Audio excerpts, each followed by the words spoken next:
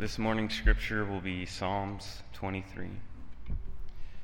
The Lord is my shepherd, I shall lack nothing. He makes me lie down in green pastures. He leads me beside quiet waters. He refreshes my soul. He guides me along the right paths for his name's sake. Even though I walk through the valley of the shadow of death, I will fear no evil. For you are with me, your rod and your staff, they comfort me. You prepare a table for me in the presence of my enemies. You anoint my head with oil, my cup overflows. Surely your goodness and love will follow me all the days of my life, and I will dwell in the house of the Lord forever. This is God's word. You may be seated.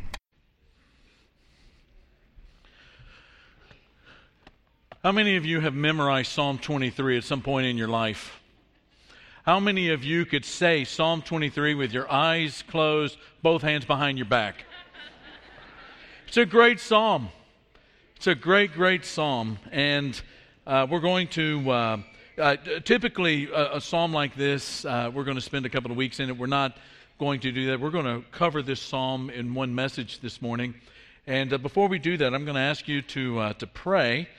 And we're going to ask God to give us eyes to see and ears to hear in order for this psalm that in a lot of ways has been, I don't want to say it's cliched, but it's at least dog-eared in our Bibles, that it speak to us again, because I think it's one of the most important pieces of Scripture in the entire Bible. Let's bow our heads, join our hearts, and ask God to do that very thing.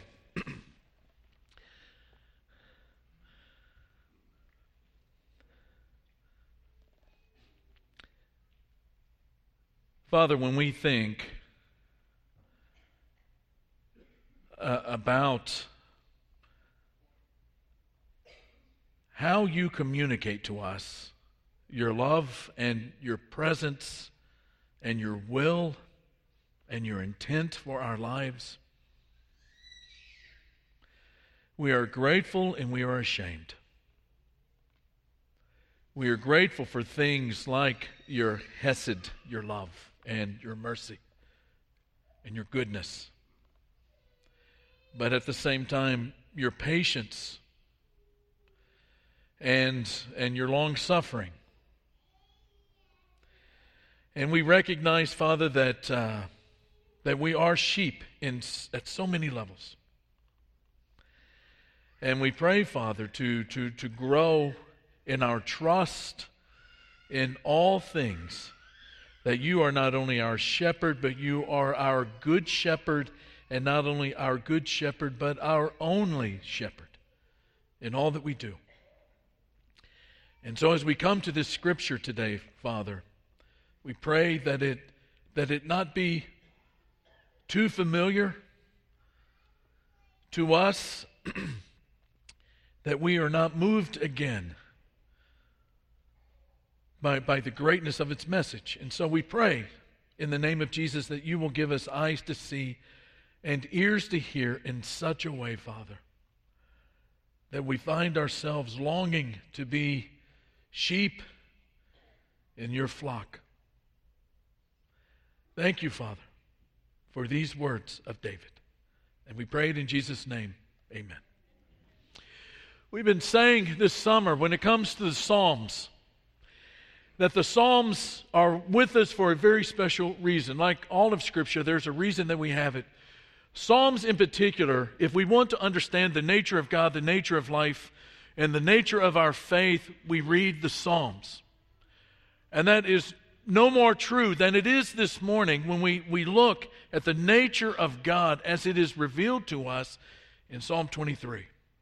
Last week we looked at Psalm 15 and how the great desire of David's heart, the desire above all desires, the king of desires in David's heart, was to dwell in the presence of God. Psalm 15 verse 1, who, Lord, may dwell in your sacred tent, who may live on your holy mountain. Psalm 23 continues that trajectory of thought. The psalm ends with the presence of God and dwelling in it a reality. And David says in the very last, verse 6, the very last verse of Psalm 23, he says, "And I will dwell in the house of the Lord forever." The psalm continues to develop our minds as to what it means to live in the presence of God. And there's a little bit of irony here in this, because most of the time when we think about Psalm 23, the 23rd Psalm, we think of funerals. And we think of grief, and we think of comfort. And we think of gravesites, and we think of memorial services. And Psalm 23 is that very thing. It is a comfort to us. Because the very idea of living in the presence of God forever is an incredibly deep and profound goal for every human being. But what's ironic about it is that the psalm is about life, not death. It's about life. It's a psalm of comfort that teaches us what life is like when we hand our life over to the care of a great shepherd. Now, one of the reasons that this psalm stands out, a lot of times that people look at the literature of it, and Psalm 23 is a great piece of literature. There are all of these dominant images, and help it to stand out. These dominant images and verbs and subjects, they all help us to remember the flow and the direction of the psalm. Think about God, for instance. God in this psalm is a providing shepherd. He's a protecting shepherd. He is the preparer of a great feast and the anointer of heads. And he is also the head of a household. David, who wrote the psalm, is looking at God, but he's also looking at himself. And in this psalm, David is a sheep, and a sheep in danger. He is a guest of honor, and he's a member of a household. And there are all of these actions that take place in the psalm. There's leading, and there's protecting, and there's celebrating, and there's chasing. The Hebrew word radaf is pursuing and chasing. And there's also all of these dominant scenery images. There are pastures, and there are valleys, and there's a banquet, and there's home. And in this psalm, there are 4 declarations of what it means for a human being when he has decided that he is going to live in the care of God, that he is going to live in the care of another. And those 4 declarations are: I shall not want, I shall not fear, I shall overcome, and I shall live. The psalm begins in the first 2 verses with these famous words: the Lord, Yahweh, is my shepherd. I shall lack nothing. He makes me lie down in green pastures. He leads me beside quiet waters. He refreshes, or he restores my soul. Literally, he brings life back to me. He brings breath back to me. That first declaration of David in this psalm is, I shall not want, because God satisfies me. When we think about some of the psalms that we've looked at this summer, they have taught us thus far, like Psalm 1, that the possibility of a blessed life and a happy life, that's possible for human beings. We think of Psalm 15 that teaches us that there is a life that is unshakable, that is offered out to human beings who have faith in God. Psalm 23 teaches that a life in the care of God leads to contentment. But here's the big question: what does it mean to be content in God? What does it mean, biblically speaking, to be content? Paul makes this grand statement over in the New Testament. In Philippians chapter 4, verse 11, he says, I have learned to be content in whatever circumstance, which means that circumstances are not a part of that equation. The Bible never defines contentment as the denial of disappointment in life, as if some kind of disappointment or some kind of setback was a weakness and you got to deny that. Or the Bible never defines contentment as feeling good about everything in life. I mean, I'm really going through a rough patch right now. I don't have any money. The kids are a wreck. The house is falling around behind me. But guess what? I'm content. The Bible never teaches that is what it means to be content. And the Bible never teaches settling for things in life that are less than they ought to be. The Bible does not teach that. The Bible teaches contentment as sheep who are able to lay down, because all of their needs have been satisfied. The funny thing about sheep is that they will not lie down if they are agitated. And there are all kinds of things that agitate sheep and cause them not to lie down, to not be content, for them to be agitated and anxious. One of those is fear. The fear that at any moment they may have to run for their lives because sheep do not know how to stand their ground. And for sheep to do so in some circumstances is literally their death. There's a movie that came out a year or so ago called Wind River. The opening scene is a flock of sheep that are looking at each other and looking around, and you can tell they're agitated and they're kind of bumping into each other, but they don't know where to go. And the reason they're agitated is they're surrounded by coyotes. They're surrounded by predators. And the sheep finally begin to calm and relax as those predators are driven off. Another thing that keeps sheep from laying down are irritating flies and insects and all kinds of pests that get in under the fur, that get in under the wool, that get in their ears, that get in around them and agitate them, and they don't know what to do, and so they just run around. Another reason is hunger and thirst. Something on the inside is not right. Contentment, biblically speaking, is the sense of well-being we have in the care of a good shepherd who provides what we need in order to lie down. That's the scene of contentment. And if you want contentment in your life as a disciple of Jesus of Nazareth, you have to make a decision beginning immediately. Not waiting until tomorrow, not waiting until circumstances begin to change, but you make a decision right now to stop following other shepherds. You stop following other shepherds in order to follow the good shepherd. And that's what it means to say, I shall not want, because God satisfies all the needs that I have. But then there's a second declaration, I will not fear because God is with me. I remember one time when a young boy and my brothers, we were all, first grade, preschool, and kind of a toddler, and we were up in Beavers Bend, down in southeast Oklahoma, camping with Mom and Dad. And my dad was a guy that liked to tell stories. He was great at telling stories, and he was telling us that we had to be careful. There weren't at the park. There weren't a whole lot of lights out on the road, so it's pitch black. And so my dad, thinking that it was funny, started talking to us about bears in that part of the world. He said, the best thing that a bear wants is to eat a little boy. And we're going, Dad, come on. And my mom is over there going, JT. Next thing you know, this thing comes loping out of the woods. It was a sheepdog. But you know how much a sheepdog looks like a bear in the dark? And my brothers and I, we climbed up on top of Dad's head. And my dad started laughing because he realized that it was a dog.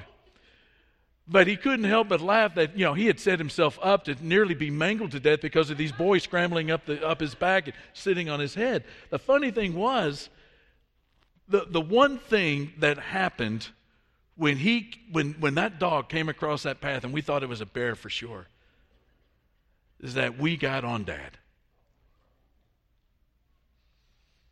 We were not going to fear because we were with Dad. David says, he guides me along the right paths for his name's sake.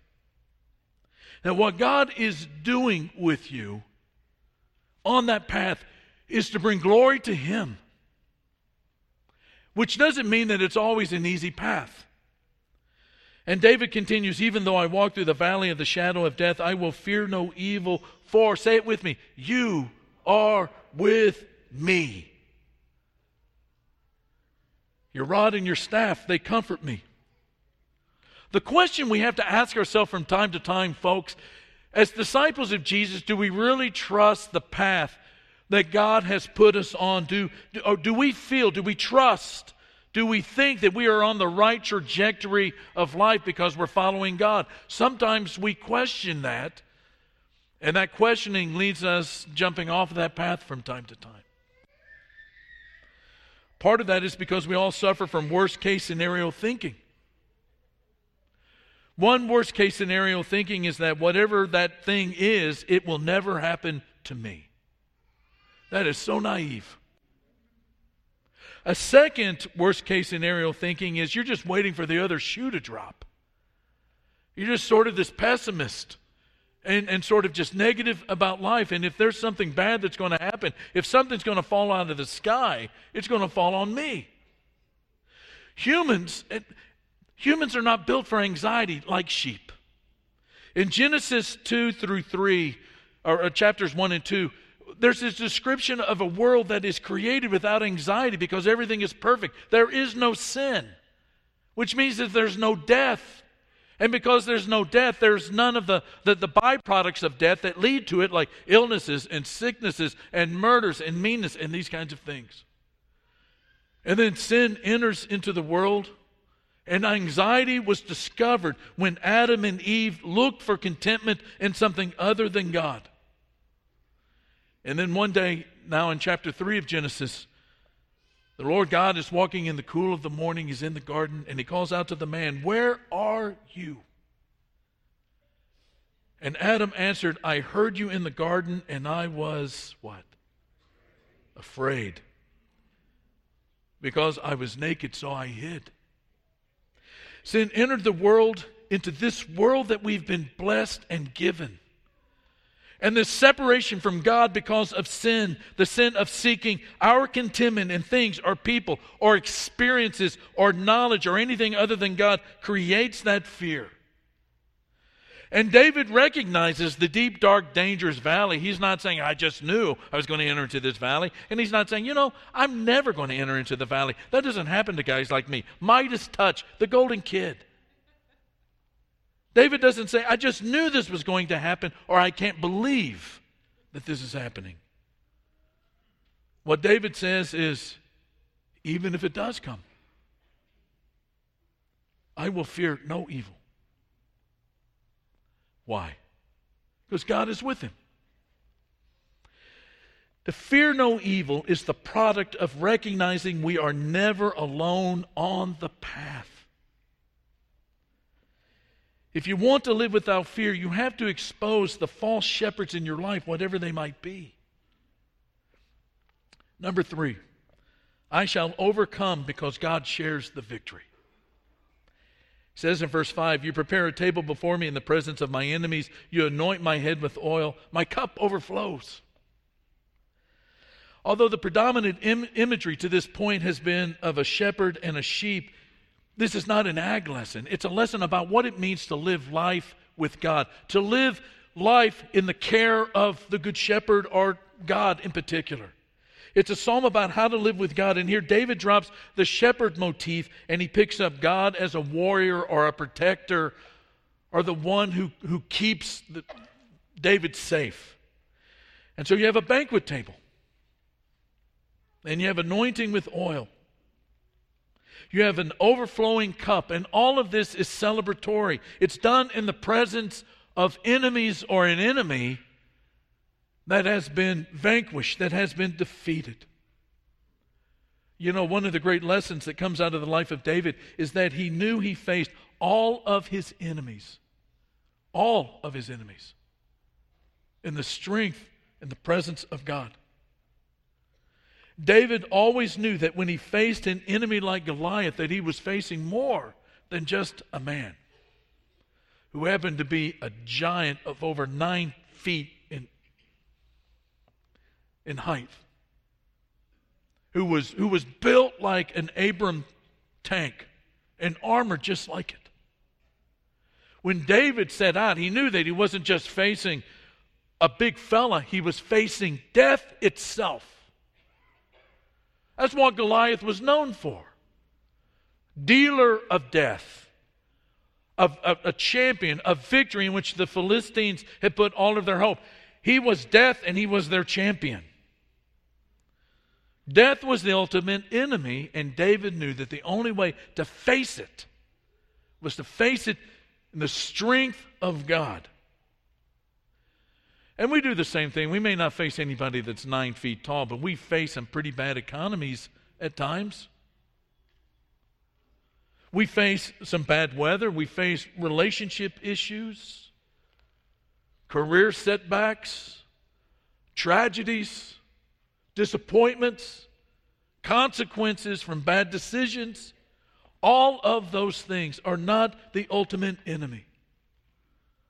Over in the Old Testament, in the book of Isaiah, Isaiah gives his version of Psalm 23. He says, beginning in verse 6, "On this mountain the Lord Almighty will prepare a feast of rich food for all peoples, a banquet of aged wine, the best of meats, the finest of wines. On this mountain he will destroy the shroud that enfolds all peoples, the sheet that covers all nations." What in the world is that? He will swallow up death forever. The shroud, the sheet that covers everything. And the sovereign Lord will wipe away the tears from all faces. Tells you a lot about God. God always has a handkerchief handy. And he will remove his people's disgrace from all the earth. The Lord has spoken. One of the most poignant scenes in all of this psalm is this particular one. That God fights for his people and he gains victory over the enemies, but he shares his victory with us. In the presence of a vanquished enemy, a table is prepared for us. Our head is anointed with oil, cup continually filled. It's through the valley of the shadow of death to a celebratory table of feasting.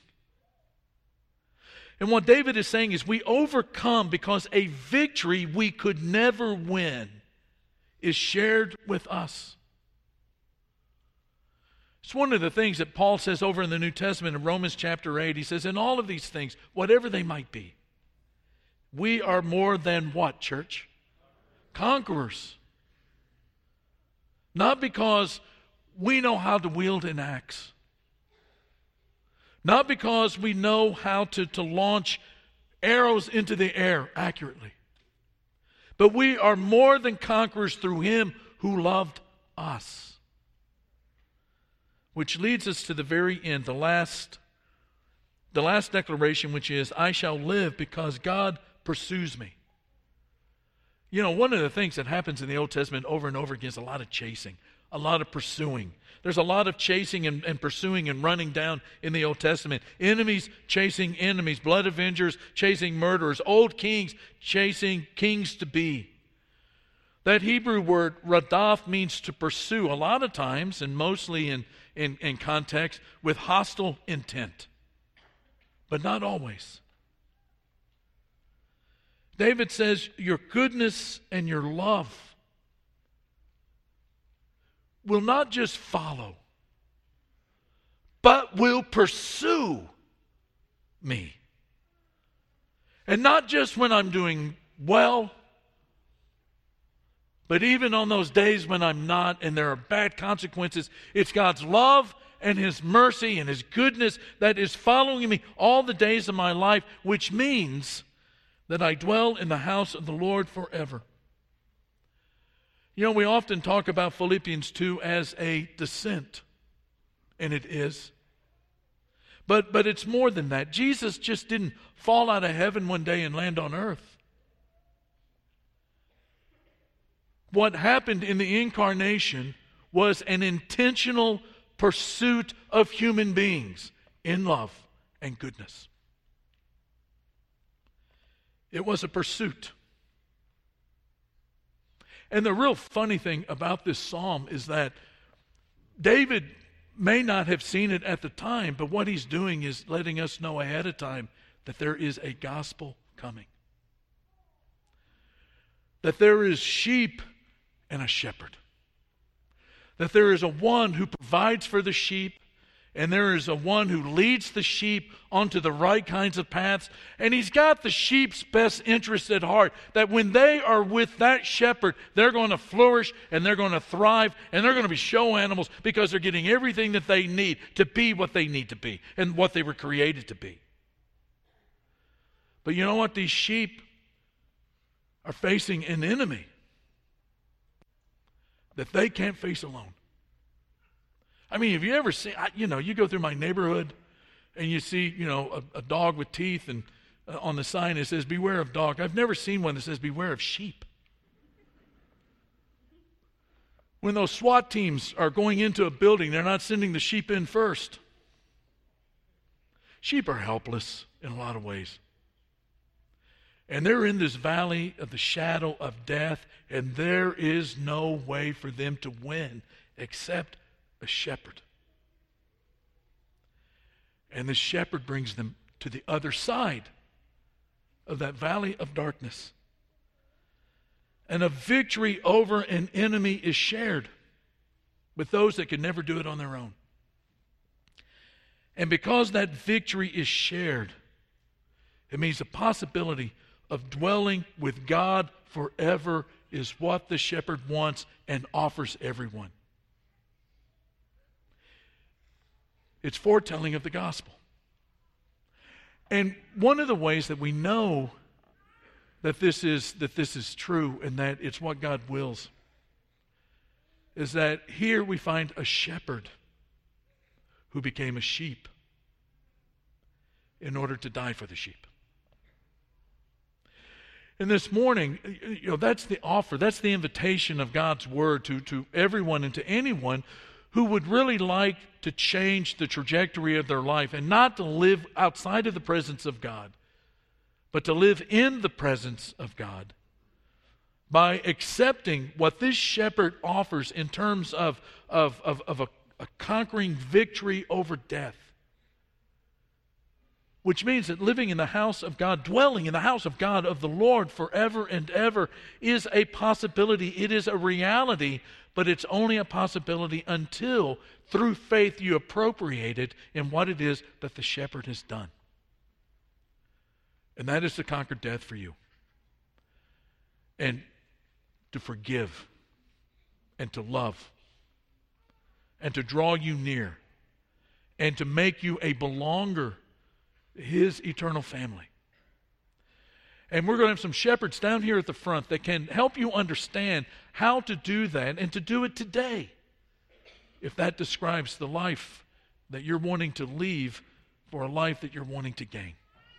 We're going to sing a song right now, and we'd like for you to come down and talk to these shepherds, our spiritual leaders, about how to gain that life in Christ, to gain the life that the good shepherd, God the shepherd Father, offers to us through Jesus. We want you to come down and talk to them now as we stand and sing praise to God. I am a sheep and the Lord is my shepherd, watching